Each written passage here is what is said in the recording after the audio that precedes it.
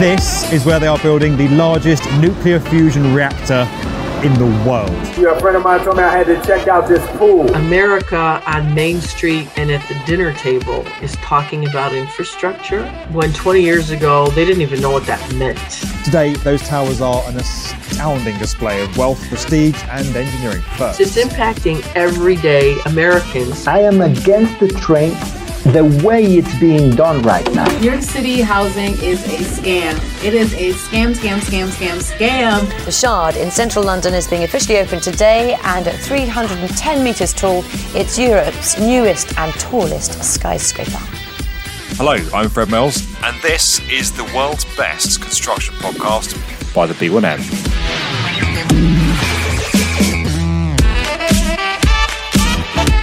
Bonjour and welcome to an absolute banger of an episode on the world's best construction podcast. I'm your host, Fred Mills, and as always, I'm joined by my fellow co-hosts, Luke Bly and Liam Marsh. Let's come to Luke first this week. How you been, mate? Yeah, not too bad. Not too bad at all, mate. People were very jealous of me last week because I got to meet up with the one and only Fred Mills and go for a cheeky coffee, go for some lunch, and then we hit up a rooftop bar, didn't we, mate? At the Novotel in Canary Wharf, which I took you to. So it was beautiful, mate. Beautiful. Did you enjoy yourself? I did. We should say this was a business meeting, as Downing Street would say. It was a business meeting, okay? It was a business lunch, business coffee, business architecture tour. But it was good, mate. It was really good. Really good to chat podcasts. Really good to check out One Park Drive, possibly my favourite London skyscraper. And yeah, thanks for the introduction to a cheeky rooftop bar. Like Luke Bly plus rooftop bar plus skyscrapers doesn't get better than that, I don't think. It was pretty good, wasn't it? It was pretty good. And yeah, that 10-part drive, mate. Oh my days. One part drive. One part drive. Oh well. Come on, mate. Get it right. Get it right. Come on, mate. Even I know that one. Now, Liam, Luke was gossiping about you behind your back the whole time. He's obsessed with you, mate. Can you believe it? I bet he is, mate. I am obsessed with Liam. What's he been saying? Can't tell you. Can't tell my podcast, mate. I'll tell you afterwards. All sorts of secrets. Luke, Liam, how's it going down under, mate? Sun shining. Good over here. Yeah, it has been, mate. It has been. I actually, I have a pretty interesting weekend. I actually ended up at a gay nudist beach on Saturday afternoon. Sorry. How? Talk us through it. How did you accidentally end up somewhere like that? I know, mate. It was pretty random. So we were like, oh, let's go check out a new beach. Me and my partner drove down to a place called Kong Wong Beach. Went down there. There's loads of families, loads of kids, and we were like, oh, you know what? There's another little bay that I saw when we were parking the car, and you just go through like a national park over a hill.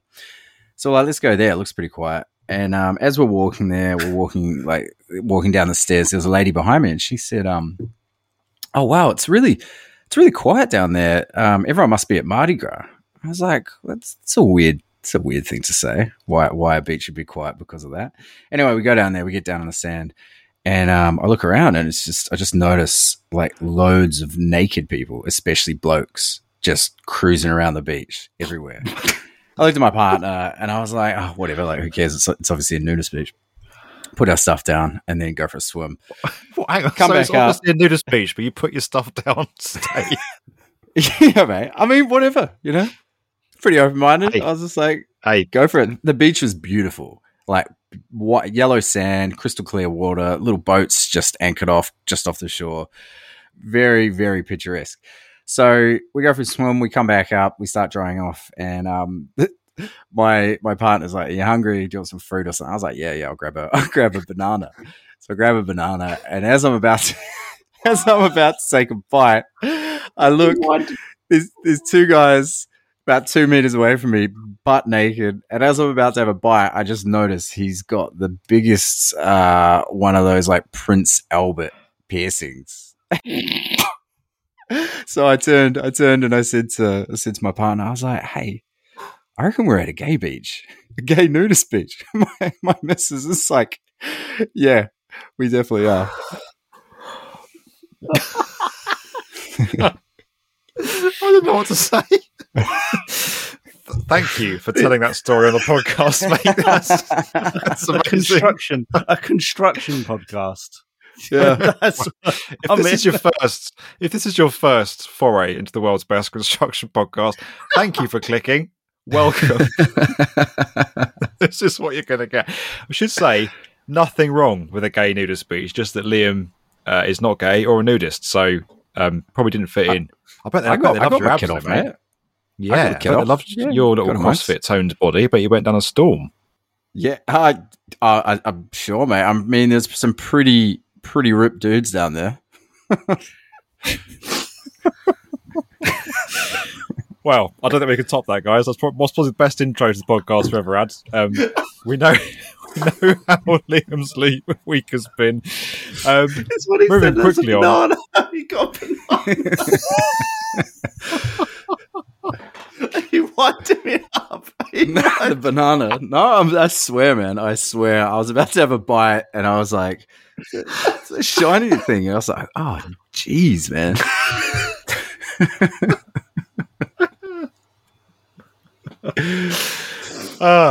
Moving on. We have actually got a really good episode for you today.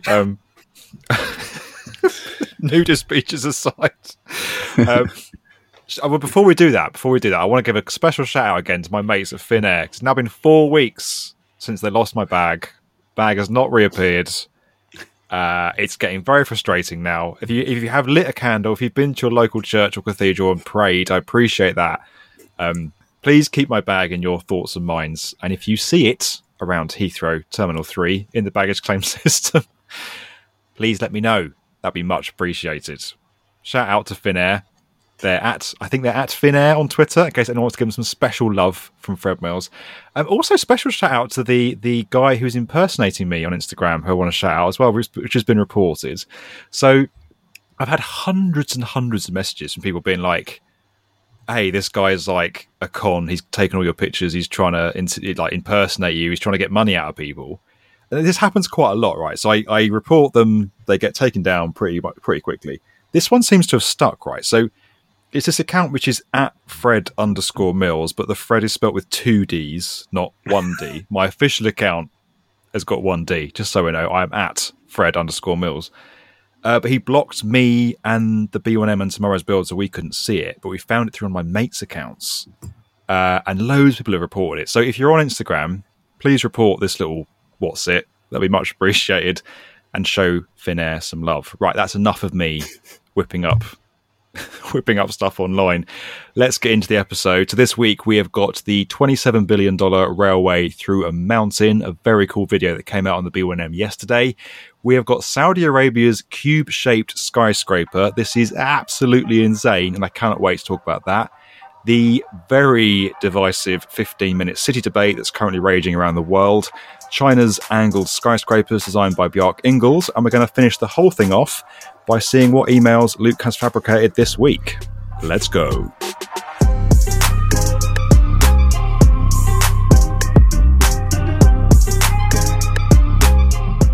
First this week, we are talking about the $27 billion railway through a mountain, but you can't guess what this is about. Title kind of does what it says on the tin.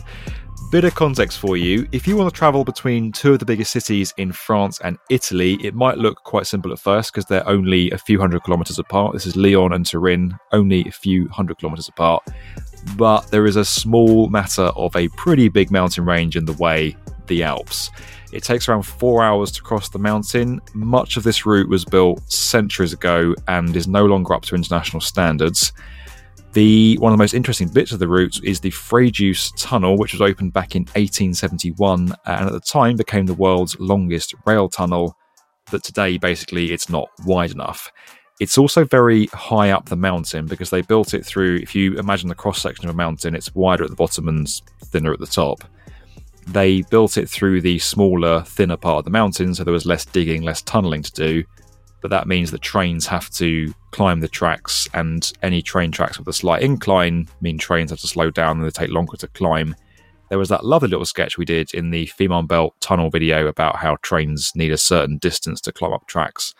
So basically, you've got two big cities in France and Italy, Lyon and Turin, a very long convoluted route between them. And what's now being constructed is a new tunnel, a new railway to make this connection easier and boost the wider European economy. First takes, some hot takes. What do you guys think of this video? Loved it, mate. I love seeing TBMs in our videos lately. I've learned a lot over the last sort of 6 weeks. I can't believe it's got 7 in them as well, which is pretty fascinating. One's called Federica. Yeah, I know. Did you like that name? I noticed you gave it a little compliment in the video. Hell yeah. Yeah, it's pretty impressive. It's pretty crazy that it's I noticed it's 800 meters deeper than the original train line. So they're literally going right at the base, which is pretty impressive. I also love it how just going on to the boring stuff, how they're not the boring stuff, the tunnel boring. We got it. How they're using you got it? Good. They're using dynamite and TBMs because they can't actually test the rock surface down there because it's so deep. I found that insanely interesting. Yeah, it's projects like this that just screams like the B1M. It really, really does. You know, we got a bit of everything in this video, didn't we? You know, you've got like the engineering side of things. You've got the kind of greater European ideology. And with that, you've got economics, you've got politics even. Some local people aren't necessarily happy about it, which actually I'm a bit surprised at. There's a lot going on in this topic. And the fact that, you know, the B1M team and you guys were able to like condense it into this video was really, really, really impressive. But no, there's a lot to go on with this, right? There's a lot to go on. But just at face value, it's super impressive that you'll be able to get from Turin to Lyon in such a quick amount of time compared to what it is now. Yeah, people might be thinking, what's the need to get from Lyon to Turin? I haven't ever encountered that problem before, but this is all part of a wider transport corridor across Europe. So there's this thing called the Trans-European Transport Network. Again, a slightly more exciting name. Does what it says on the tin. It's to ease transport and travel of freight and people across Europe to boost economies across the European continent. There is the ScanMed corridor we've spoken about before, which goes from Scandinavia down to the Mediterranean. That's where you'll find projects like the Brenner-based tunnel through the through the Swiss Alps, and multiple countries' Alps, actually. Then you've got things like the Øresund Crossing, the Fehmarnbelt Tunnel, all projects that are designed to make that route easier. This is the east to west route from kind of Poland over to Spain, and this is a key part of that route. So it may sound like a kind of nondescript, kind of two random cities to be linking, but there's a bigger game at play here. Should say this railway, right? So it's 270 kilometers between Lyon and Turin. It's being called the Lyon-Turin Railway. Again, not a great name. Someone said we're building a railway between these two cities. What should we call it?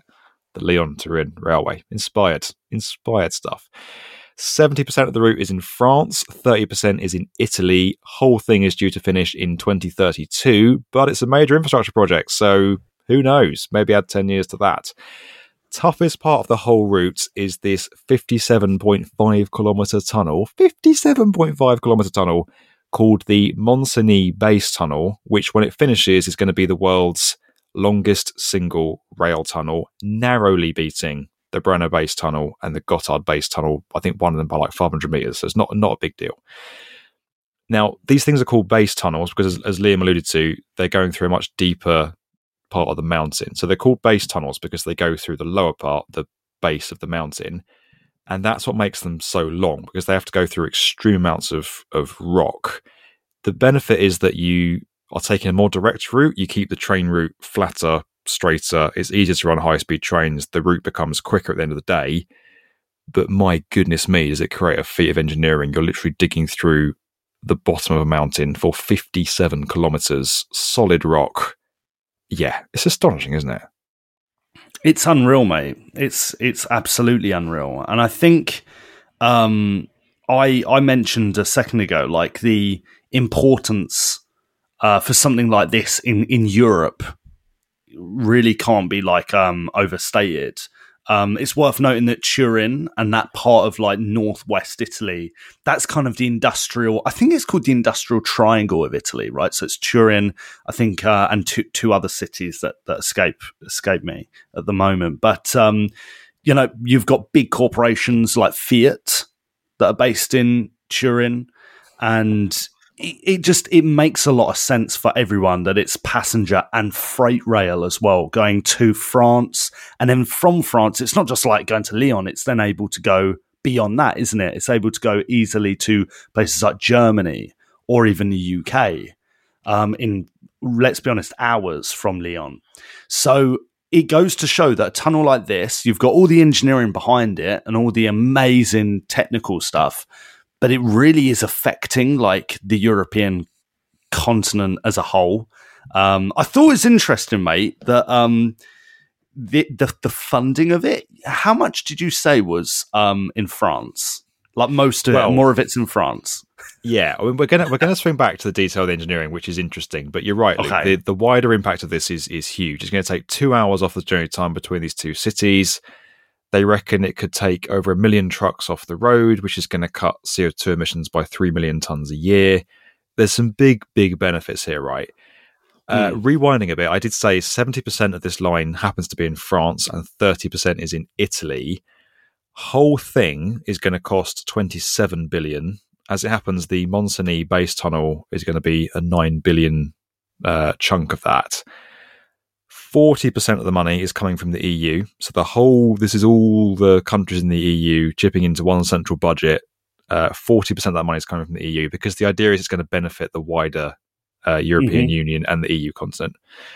Italy are putting in 35% and France are putting in 25%. So France are getting most of the railway here, but not a lot of the money. So.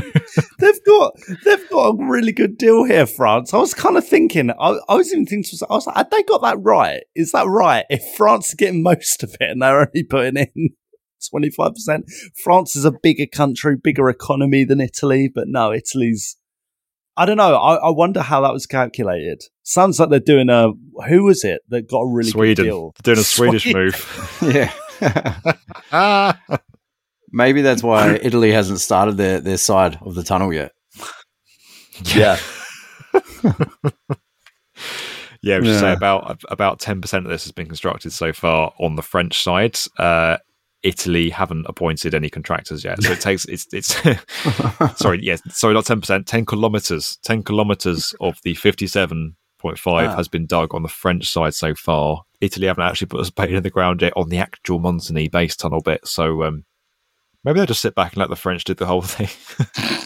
Yeah, keep going, lads. Oh, you come out in Italy. Do these does boring these in this type of terrain take longer than what we've discussed in Sydney and then in Germany, the female belt tunnel? This obviously takes a lot longer, right?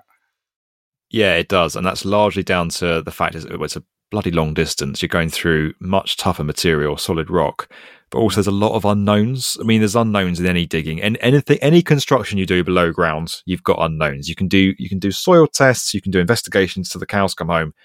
At the end of the day, you're going to find something, whether that's aquifers or unexpected soil types or a body or some sort of Indian burial ground or an ancient sword from 1066, whatever. All that stuff can go on if you dig in below ground. Worst and most dangerous thing is obviously cables, identified cables that aren't on electrical plans. That sort of stuff is very, very dangerous. Sewers, water pipes. Probably everyone's got a story about stuff like that. This is taking them a lot longer because part of it, and this is said by the guy in the video, they have to kind of dig before they dig. So there's a lot of investigation going on. There's a lot of, you're not actually going to know what you're going to encounter in the middle of this mountain until you actually get into the middle of the mountain. Now, they know a lot about the geology of the area, the history of the area, but the fact is no one's ever been in the middle of this mountain. So you're not going to know until you get there, which is where I come back to all this stuff around the risk and the timescales and the money. It feels like there's a lot of money and a lot of time allocated to this, and I should say, there's no delays at the minute. They're on time. It wouldn't surprise me if this ends up being over budget and a bit late. Yeah, there's a lot of there's a lot of factors in this, isn't there? There's a lot of factors in this. And I was even thinking before we jumped on recording, I was thinking, am I just like a little bit biased when it comes to infrastructure? Do I just enjoy seeing new infrastructure, new projects? And there's probably some truth to that. Like, I do just genuinely like new projects and seeing things come to fruition.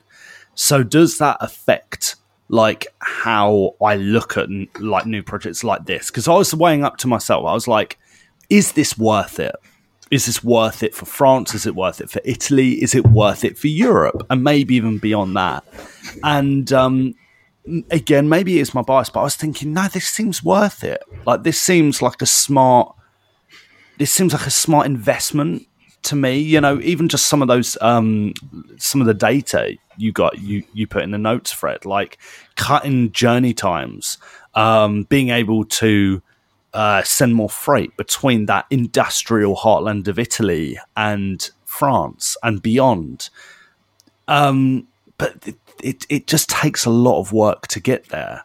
And I suppose that's the big question, isn't it? Is it worth it?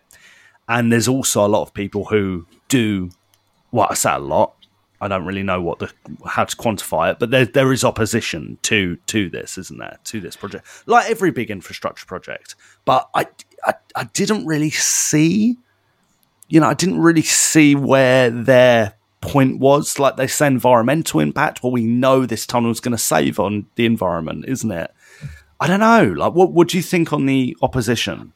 I think it's the quintessential infrastructure project. We've had this conversation before, almost with every major infrastructure project. I mean, HS2 jumps to mind, the big debate we had around that a few podcast episodes ago.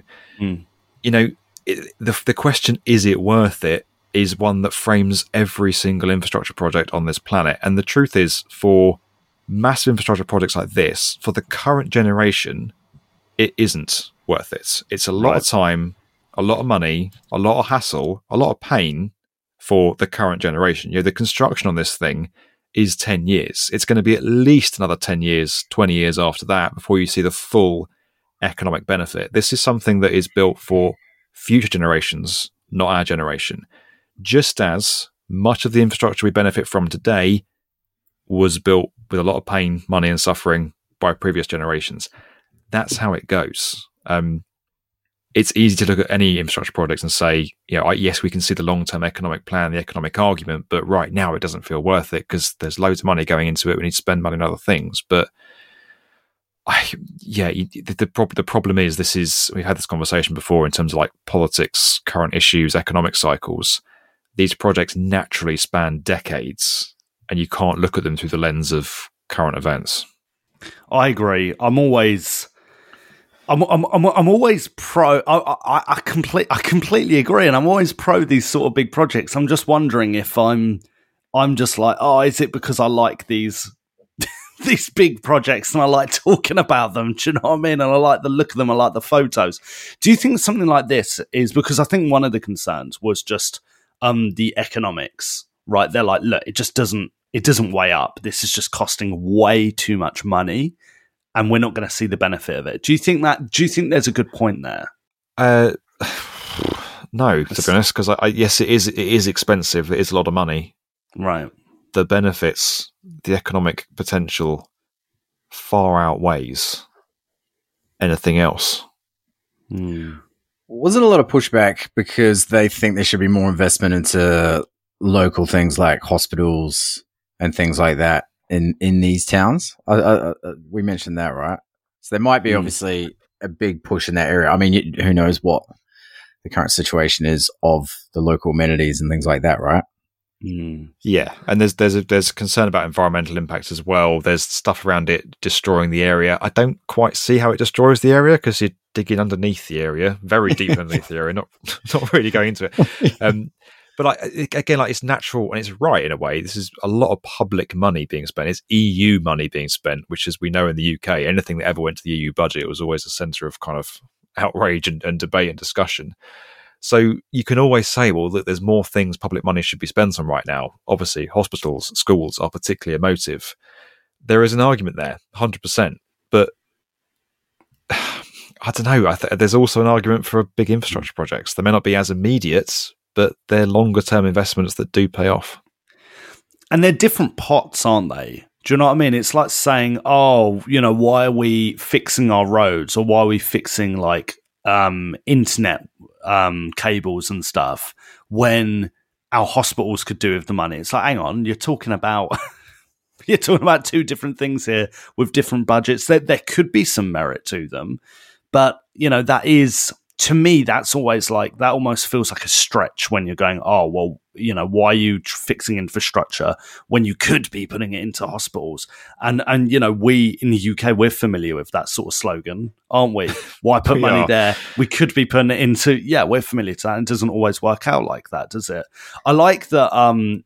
I looked on the online at this, and someone said, like, critics of the No TAV, which is the movement, against this, have basically been characterized as a NIMBY group, so not in my backyard, like, movement. And it feels a little bit like that. And I thought the same thing with the Fairman, is it Fairman belt? I felt the same. I felt the same there. It's like, is it that it's really negative, or is it just you don't really want this massive infrastructure project in your back garden? Which I get, but it outweighs, the benefits outweigh, surely, right? Surely. I don't know. I can't see many negatives about this, other than obviously it's going to cost a lot, but that's what infrastructure is, and it's an investment, isn't it? It's a long-term investment. So yeah, I think we'll come on to this later when we chat about the 15-minute city stuff, but I think it's very easy to just dismiss those groups and say, oh, they're all just crazy protesters, they'll whinge about anything. I think it's important that when we say this in the Fehmarn Belt video, it's important that we listen to those people, because they've lived in these areas their whole lives. They know these areas better than any construction team do. We need to listen to them, take their advice on board, take their feedback on board, and make improvements where we can. I'm not saying we cancel the whole project. There is a proper debate that needs to happen around that. But I think just sidelining them, shutting them out is not the way to go. You need to engage, you need to listen, you need to educate in both directions. And I genuinely think the world would be a lot better if we all listened to each other a bit more and engaged rather than confronted quite so often. But anyway, that's me on my little pedestal there. Swinging it back to the engineering. I want to talk about this because some really cool stuff going on. We've obviously got the fantastically named TBM Federica, which we like that. As Liam said, they are using 7 TBMs in total across different parts of the tunnel. Some of it's being done by the drill and blast method. In case you don't know what that is, it means a bit of drilling and a bit of blasting. I've simplified that, but it's explosive. It sounds good. Now, they're also digging these ventilation shafts, right? So you can't just dig a tunnel this long through a mountain. You have to have, there's all kinds of service routes. There's an emergency escape tunnel. There's ventilation shafts that go vertically from this tunnel up through the mountain and come out on top. Some of those are 500 meters deep. Now, that is taller than the Shanghai World Financial Center. If you're in New York City at the minute and you're looking at One World Trade Center, it's the tallest building in the city. You can see it from probably anywhere. The pinnacle of that building, the top of that spire that you can look at, is 514 meters high. So that is basically the same height as one of these tunnels being dug vertically down through the mountain for ventilation. It's absolutely incredible. We have got some really good videos we've got some really good visuals in the video about this as well, explaining how it's done. They basically drill this narrow hole into the tunnel from above. So they drill down from above and then attach what is called like a special circular cutting head to it that then rotates and bores upwards through the shaft, which is called a raise boring machine. Fascinating stuff. Pretty cool, right? Yeah, that's so cool. Where does the rubble go? Does that just fall out the bottom as they're boring, or does that get sort of, I can't imagine it be sucked up, will it? I think it must just fall out the bottom and be collected, but once you get to like 500 meters, dropping a rock from that height down a shaft is not a great idea. So there must be some kind of catchment system that carries it away again. I'm going to look into that now. I don't know. Classic Liam question, that. We didn't explain it. Where does it go? I beat myself up because Liam always asks such good obvious, straightforward questions. And I'm like, oh, I haven't thought about it. I don't know. I can't answer. Yeah. Get on Google, Thanks, mate. Have a quick Google. Bear with me. Talk about the nudist beach again. I'll be 2 minutes.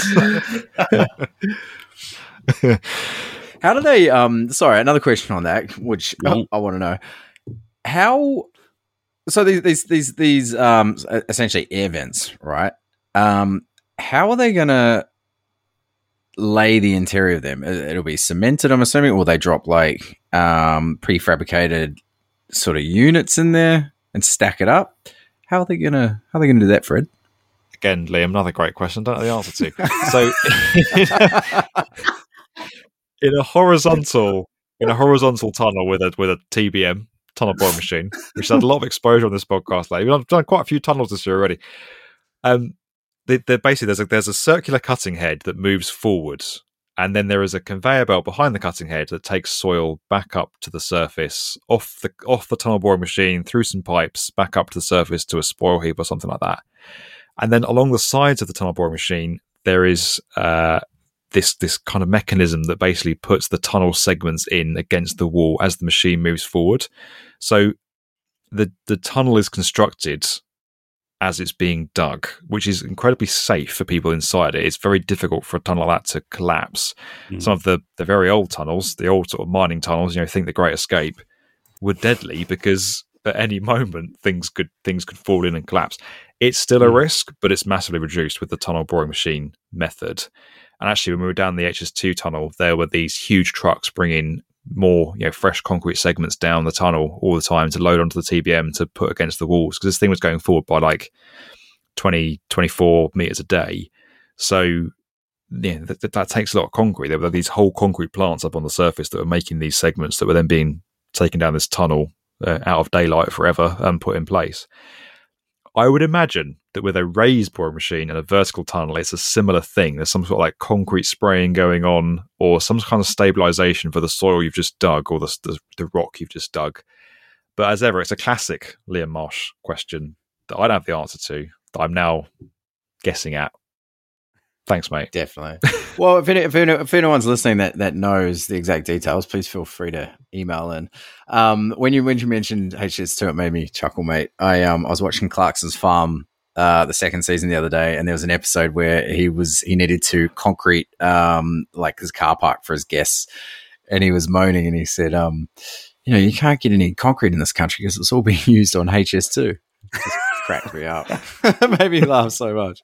Anyway, guys, let us know what you think about the $27 billion railway through a mountain. This is blimmin' awesome. The old Lyon-Turin railway needs a better name. The LTR maybe would be an improvement. Do we know who's famous in Lyon and Turin? Who do we know along the route? Fiat. The Fiat Tunnel. Or Michael Caine. It feels a bit sponsored, doesn't it? Call it the Michael Caine Tunnel. I know Lyon has some of the most amazing food in France. I know that about it. Oh. Yeah. Oh, all right, Liam. And I do know that they're not open like Monday, Tuesday. I don't think Wednesday, like during the day. I went there on a Monday, Tuesday, Wednesday. Nothing was open. Yeah. We went to, we did end up eating some food, obviously, on Tuesday night and Wednesday. But yeah, it was quite interesting. We always get little tidbits of Liam's journeys around Europe. There was no nudist beach in that one, so I was quite relieved. Yeah. So I've just Googled famous people from from Lyon. There's no one. There's all kinds of French people I've never heard of, right? Never heard of in my life. Hang on, let's try Turin. If Fred's never heard of them, then it don't count.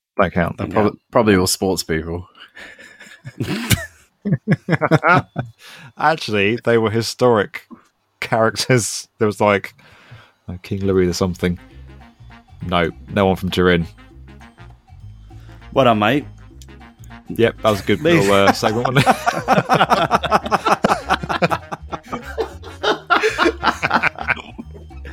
Some riveting content. Oh, dear me. Let us know what you think of the whole thing altogether. An astonishing feat of engineering. I'm really proud we've covered this. send in your comments, send in your feedback, get those reviews coming in. podcast@theb1m.com.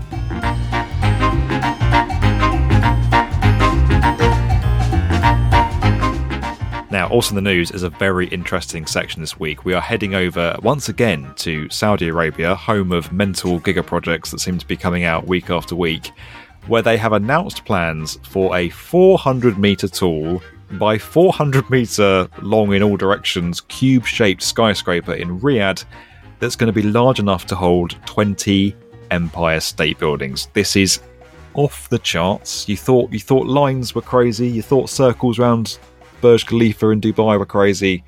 We've now got cubes as well, guys. I should say the Maqab, which is what it's called, is going to rise as the centrepiece of a new 19 square kilometre district called Murabba that's set to comprise over 25 million square metres of floor space and create 104,000 homes. If this thing's built, it's going to be one of the biggest structures ever constructed by mankind. That 400-metre high, as I said, is going to be matched by a 400-metre length in all directions. So imagine the Empire State and then turned sideways and arranged in a cube. In terms of height and dimension, it's just absolutely enormous. It's being created as a kind of they call it a premium hospitality destination, which is like the most salesy speak PR you could ever get. But in the cube itself, there's going to be 2 million square meters of floor space, a central atrium around this spiraled tower, and then the central atrium is going to have this like VR screen around it, this immersive VR screen where the mood, the environment can be changed at any moment, and you can transport people from this entertainment complex into another world entirely. It's quite interesting they've done that, because this is, if you think about a 400-metre tall and 400-metre deep building, there's not going to be a lot of natural light coming into the middle, so using it as a cinematic VR, entertainment space is kind of one of the only options it could be. This has completely blown up across our social media over last week. It's, as you can see, pretty out there. Lots of people saying, is it going to be built? What's the point of it? They can't even finish Jeddah Tower. They should focus on the line. What do you guys reckon? Saudi Arabia, mate, like, are they doing it to get attention or something? Like, are they announcing all of these projects to gain some sort of traction? I'm not really sure. I'm not really sure what's going on with Saudi at the moment, if I'm being honest. I don't think it looks that good. It looks impressive. It looks really, really, really impressive, but I just don't think it looks that good. It is just a huge, huge, huge Amazon box, isn't it? It's just like you've ordered a mixer for your kitchen and it's just been arrived in this massive box on your doorstep. Classic Amazon, though. Classic Amazon. You get a massive box inside. It's like a little book. That's it. And true, very true. I don't know, mate. I just think I don't. At least with the ski resort, is that Trojena, something like that. Yeah. Like, it's a ski resort, right? It's serving a clear purpose, and with the line, arguably that's serving a clear purpose. With this, I don't know. I'm just not really convinced by what it's meant to do and how I'm meant to feel about it. It did remind me of the in Mecca. There's the box in the middle of the Kaaba, right? So excuse my ignorance in it, but I think that's how it's the Kaaba. It reminded me of that, and I wondered, is this like a nod to the Islamic history and culture of Saudi Arabia?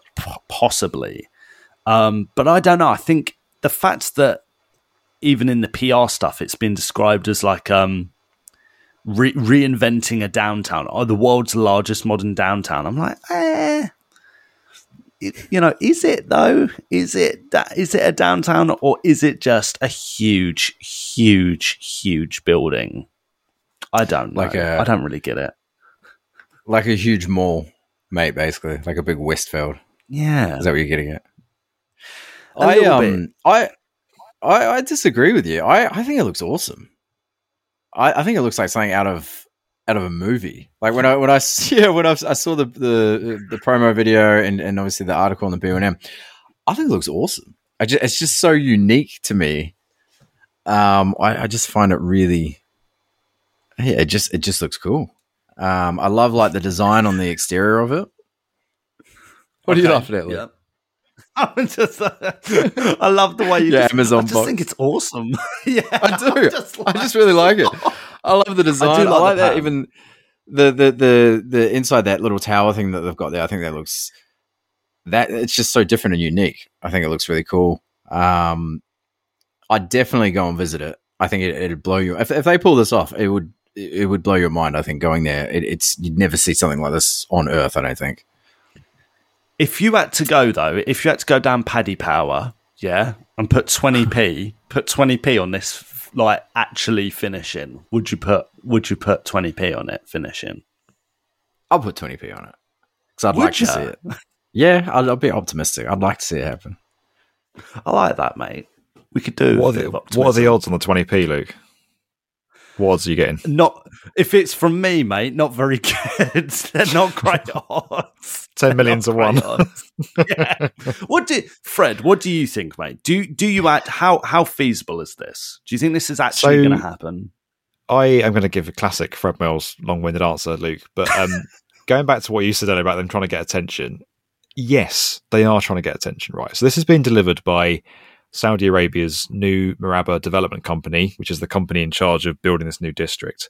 But that gets its funding and is being led by the country's Public Investment Fund, which is a sovereign wealth fund established back in 2017 that has the goal of diversifying income sources for the Saudi economy. Their entire economy, their country is built on oil revenue.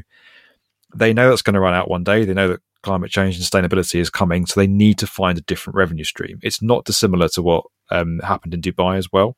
So they had a similar strategy where they wanted to diversify their income streams away from oil to tourism. They drew up a plan to build all kinds of crazy projects that no one thought was possible, and then they made them possible because of the kind of budgets and ambition that they had there. It's a similar thing in Saudi Arabia, and I think this is actually quite clever. You've got this new Murabba district, which is a very kind of straightforward district. You've got homes, you've got parks, you've got rivers, you've got schools, you've got hospitals. But to generate investment, to get it on the front of all the newspapers, to get people interested in saying, oh yeah, I've got a place there, they need that landmark anchor thing. And a great big box that's outlandishly ambitious, that they've directly referenced to the Empire State Building, a building that everyone knows, especially in the US, does that perfectly. And actually, I think if you look beyond the cube, the bigger strategy here is pretty compelling. And I think it's the kind of thing that will work because there is so much intent behind it from the very top of the Saudi royal family downwards to make this happen. There's so much at stake. I think it will happen. Of course, does the cube look like the renders? Will the line look like the renders? Remains to be seen. I can't answer that question, but I think there's a lot of intent here. I think they have been quite burned by the Jeddah Tower story, which was a private development, not a government development. And I think there is a lot of desire to prove people wrong. Do you think this is the most realistic project that's going to come out of like the three big boys out of Saudi right now, like the Line, Trojena, and this? I mean, Trojena is probably the most realistic. I think this, as a feat of engineering, this box is doable. I'd be very interested to see how it comes together, how the structure works, how the foundations work, how you build something that big and heavy in one place and keep it from sinking, or that kind of stuff would be really interesting. I do think it's feasible. I think the least feasible is probably the Line. I just cannot see that in my head. I cannot picture a 500 meter tall mirrored skyscraper in the desert. I can't get it. But I think the danger is as we get older, I know I'm the oldest person on this podcast, you get a bit more jaded and skeptical about things. I showed this video to my son because it came out on Friday, and Friday night I was chatting to him, showing it. And his reaction was, "Oh, that's amazing. I want to go there. Let's go. Can we go?" Wow. And You don't get that from him with Birmingham's new districts or HS2. You know, going back to the kids, go very pure. Kids see things very purely, and he was like, "I want to go to the Cube." You know, I haven't told him yet that it's in Saudi Arabia, but there you go. There is a Cube in Birmingham, though, mate. So maybe take him there instead. And it's called the Cube. So there we go. There you go, son. Let us know what you think about this one, guys. Obviously, we want your comments and feedback on the Saudi Arabia Cube, the Macabre, as it's called. There is a crazy CGI video we've put out on all of our social channels, so go and have a look at that. There's also an article on the B1M website with the B1M website with a bit more clarity and substance to it that kind of sets out what they're trying to do and where the ambitions are. We should say there's been a few concerns raised around this. People have raised concerns about the environmental impacts, the allegations of human rights abuses. So there's a lot of nuance and depth to most stuff that happens in the Middle East and Saudi Arabia, as we know. But we want your feedback. We really want to hear what you think about this one. Is it a bit blocky? Way for a cube-shaped skyscraper. Send your comments in. Send your feedback in. podcast@theb1m.com. Now, we are swinging over to another urban development story which has blown up in the last couple of weeks or so, which is all about 15-minute cities. Now, you wouldn't think there'd be something to argue about here, but it turns out there is. The world's gone mad. We're in 2023. Where to begin with this one?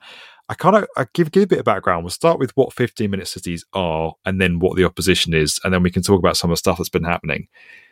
15-minute cities was this new concept that's been coined kind of around the lockdowns of 2020. It's basically this concept where everything you need is within 15 minutes of your front door. So your doctors, your hospital, the place where you work, your local shop, everything you need to access is within 15 minutes of your front door. And the idea of that is that it's supposed to remove the need for driving a car or traveling quite so much, or generating pollution through traveling, and to foster better community cohesion. It's come to the fore a bit as our cities have got a lot bigger, because there's this strategy now that because our cities are so big and so sprawling in some instances, they need to be formed of a number of smaller communities that make up those cities. That's how they become sustainable. That's how they reduce the impact they're having on the environment. That's how you tackle congestion, is by kind of removing the need for some people to travel quite as far as they have done before. It's closely linked to climate change, as I said, because there is this ability to cut pollution by cutting car use. But also there's loads of other benefits in terms of, as I said, community cohesion, creating more sustainable places for people to live, creating better environments for particularly older people to live. So there's all these kind of benefits to it. It's somewhat been kind of hijacked in the last few weeks by some far-right groups who think that this is a pretext for trapping people in certain areas, taking away their civil liberties, preventing them from going outside their 15-minute city, and a way of exerting control. And there's all kinds of crazy stuff online around this, which is it just makes no sense at all. There's a lot of misinformation. There's shots of building sites in China which have like gated entry to them that have been held up as if they are gated entry communities that you can't ever leave. And now there's all these people raging about 15-minute cities. There's been a full-blown protest in Oxford, the UK, over the weekend, which was crazy. Funnily enough, Oxford is a park and ride drivable city. Doesn't make a lot of sense. Lawrence Fox is amongst the faces on this. Again, Lawrence Fox, if anyone doesn't know outside the UK, was an English actor. Actually, not a bad actor. He was in a lovely little TV show called Lewis, where he played Sergeant Hathaway. Set in Oxford, as it happens, a town he knows well. Again, if you're outside the UK, you haven't heard of Lewis, it's kind of like Murder, She Wrote. It's a lovely little show. You could watch it with your nan on a Sunday night. It's murder mystery. It's gripping and compelling, but not offensive. Compelling, but not offensive, is what I'd say. Rather like me in many ways. Anyway, he's now come out and started a political party and become a bit kind of a bit radical in his views, and is now the face of this 15-minute cities protest. It's scary how this has been, an urban planning discussion has been hijacked and turned into this kind of extremist debate. But I think there's something deeper going on here, and I think you need to look beyond the screaming extremes of the people on one side saying we should ban cars entirely, cycle everywhere, and not travel any distance at all, and the others who are saying at the other extreme, this is a way to lock cities down, keep people in their homes, and take away your civil liberties. The answer's somewhere in the middle, and the online debate doesn't really create a lot of space for that to come out. 15-minute cities are not a restriction on where you can go or can't go. It's just the idea that if a shop is closer to you, if your doctor's is closer to you, that's a good thing because it's going to encourage more sustainable forms of transport like walking or riding a bike. No one is saying that you can't leave your area to go to the theatre or go and see friends or go on holiday or go to the airport or go to different doctors. Whatever you want to do is totally fine. It's just this principle of urban planning where if we build homes and societies where people are closer to the things they need, that's a good way of creating more sustainable travel and minimising car use, not eradicating car use. There are people who say we should ban cars entirely. I don't think that's practical. There are other people who say we should have just cars and nothing else. That, again, isn't practical. Like, I think there's this kind of, as I said, there's the extremes of the debate, and the answer really is somewhere in the middle. 15-minute cities, it's good to have a debate around it. There are people who, business owners who think that actually people being able to drive a car is better for their business, it's better for deliveries. There are people who have disabilities or access issues who need a car parked up outside their house to get in and out. Again, fire departments, fire engines need to be able to get into these areas to put fires out, ambulances, whatever it may be. I think we're not saying that it's going to eradicate cars entirely. It's just this idea that making our cities more walkable, more sustainable will be better for our communities and better for the environment. The other extreme is LA.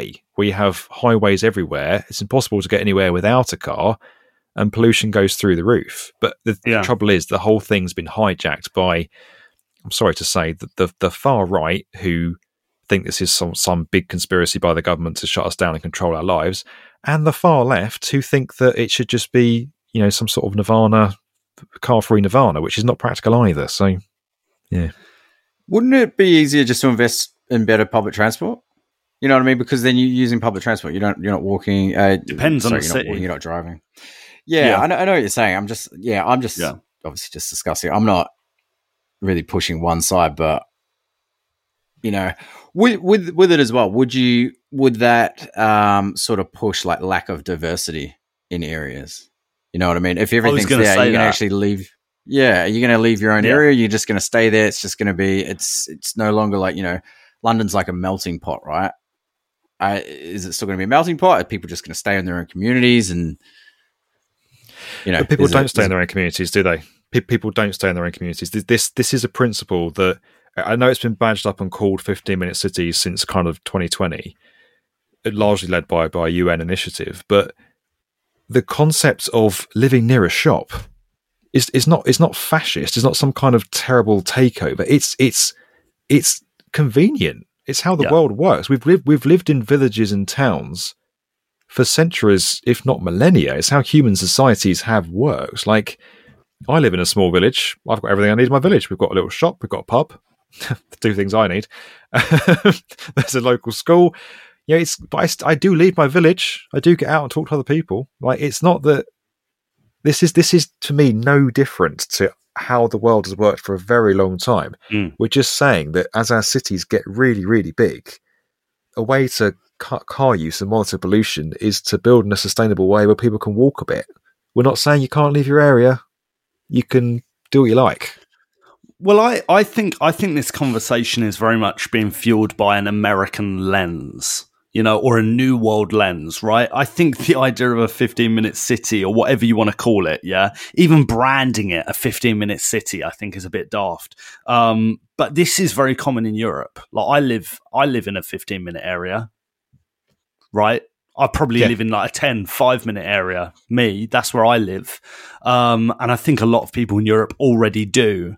I think that the issue some people might have with it, and it's kind of what Liam said, is that it could be seen as maybe a bit classist. If I'm playing devil's advocate, like you say, Fred, people do move. Some people can't afford to move. They are stuck in that area forever, and that's where a problem can come up, right?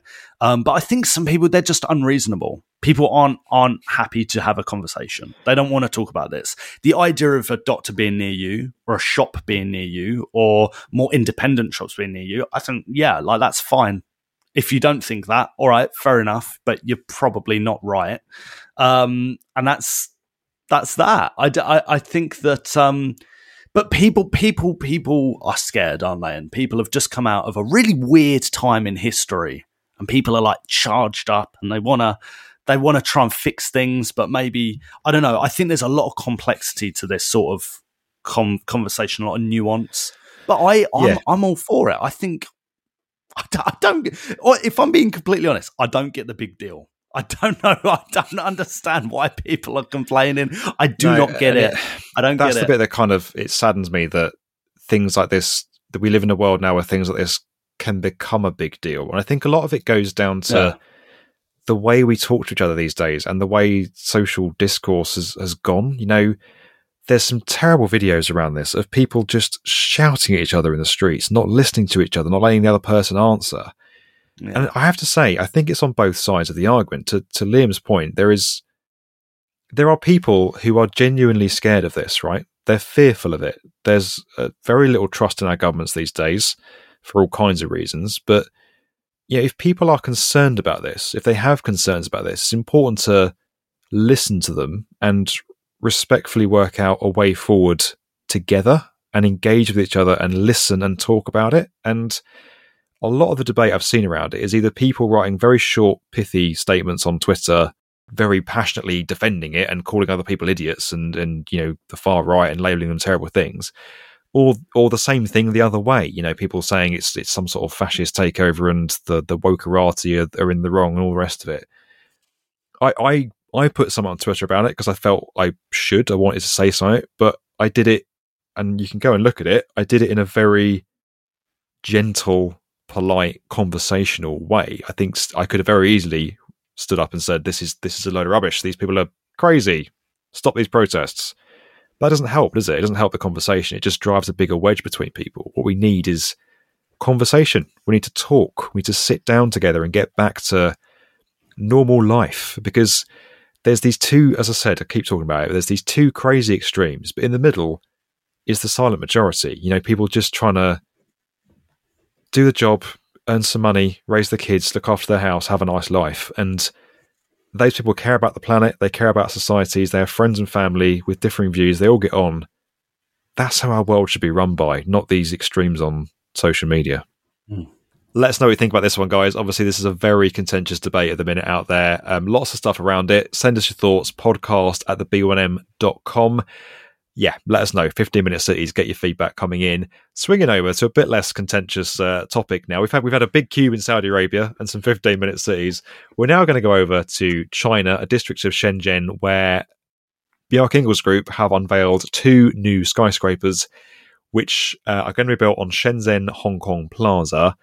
I really like these. We've got trees on buildings again, right? So they are kind of, the architects call them leaning. They're sort of angled in towards each other. They're going to have 20,000 square meters of new public space around them. Work's going to start in 2025. I really like these buildings. They're classic Bjarke Ingels. They've stuck some trees on. We can't get away from that. But I think these look pretty good. What do you guys reckon? Yeah, I like them.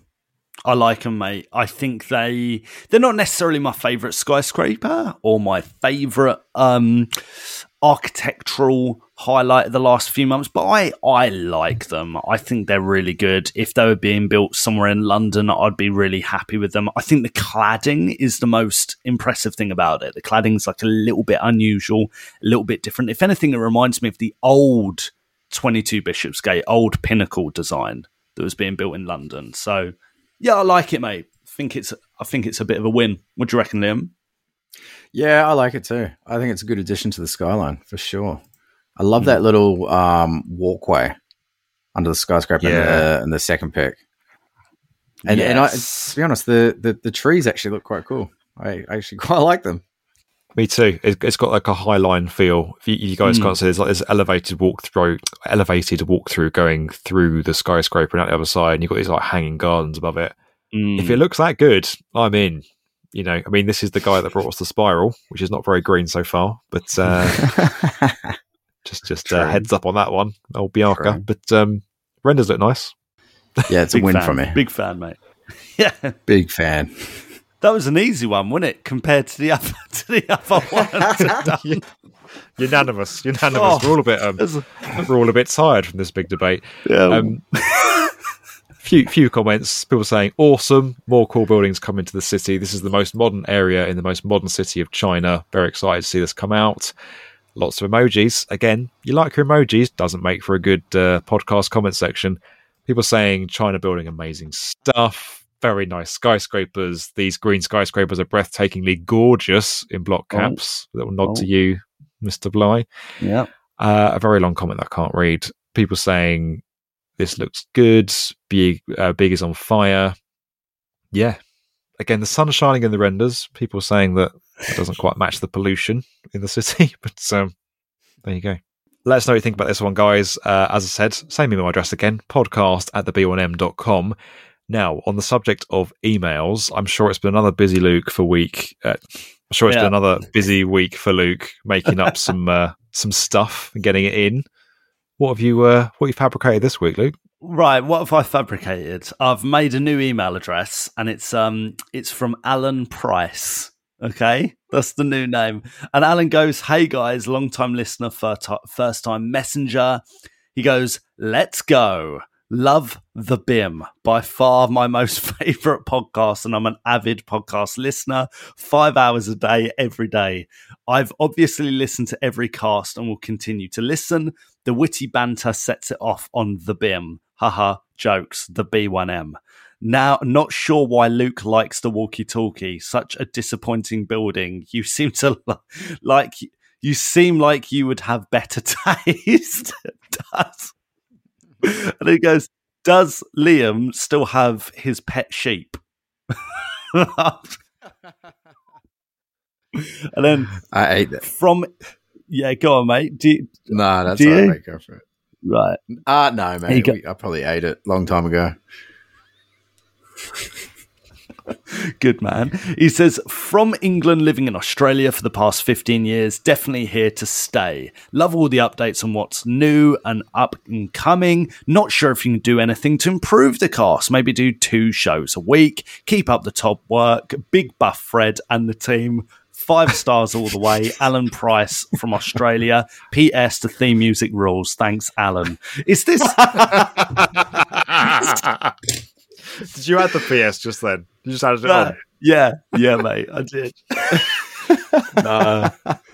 We like Alan. I like Alan. Doesn't like walkie-talkie. You're in. You're in my book, mate. Yeah. I don't know why he's jumped at me for liking the walkie-talkie. It was originally Liam. Liam was the one pushing it, but I just supported Liam. I was like, yeah, no, I like it too, Liam. Yeah, say it with your chest. Good, Let's gang up on Fred. Let's gang up on Fred. Fred secretly loves it, mate. Fred secretly I think loves he it. does. Yeah, he does. He does. He loves London too much to not like it. Do you know what I mean? Exactly. I love London a lot, and that's why I don't like it. So, it's a scar on the face of the city. Good old Alan. We like Alan. Good day, mate. Yeah, cheers, mate. Thank you. So there we go. That's this week's social bit, mate. Thanks for sending that in, Alan. Send in other stuff, people. Cheers. Lovely. Did I see a nice little Apple Podcast review as well that's landed? Oh, maybe, but I've not got that ready on my laptop, Fred. So maybe we can save that. Maybe we can save that. Let's cut this bit. Yeah, Luke hasn't written it. Yeah, he hasn't written it, so he doesn't know. So, this is a legit one. Oh no. What? Yeah, look on the front end. What? Yeah. So I read it out. I've got it here. Do you want to read it out? I'll send it to you so you can read it out.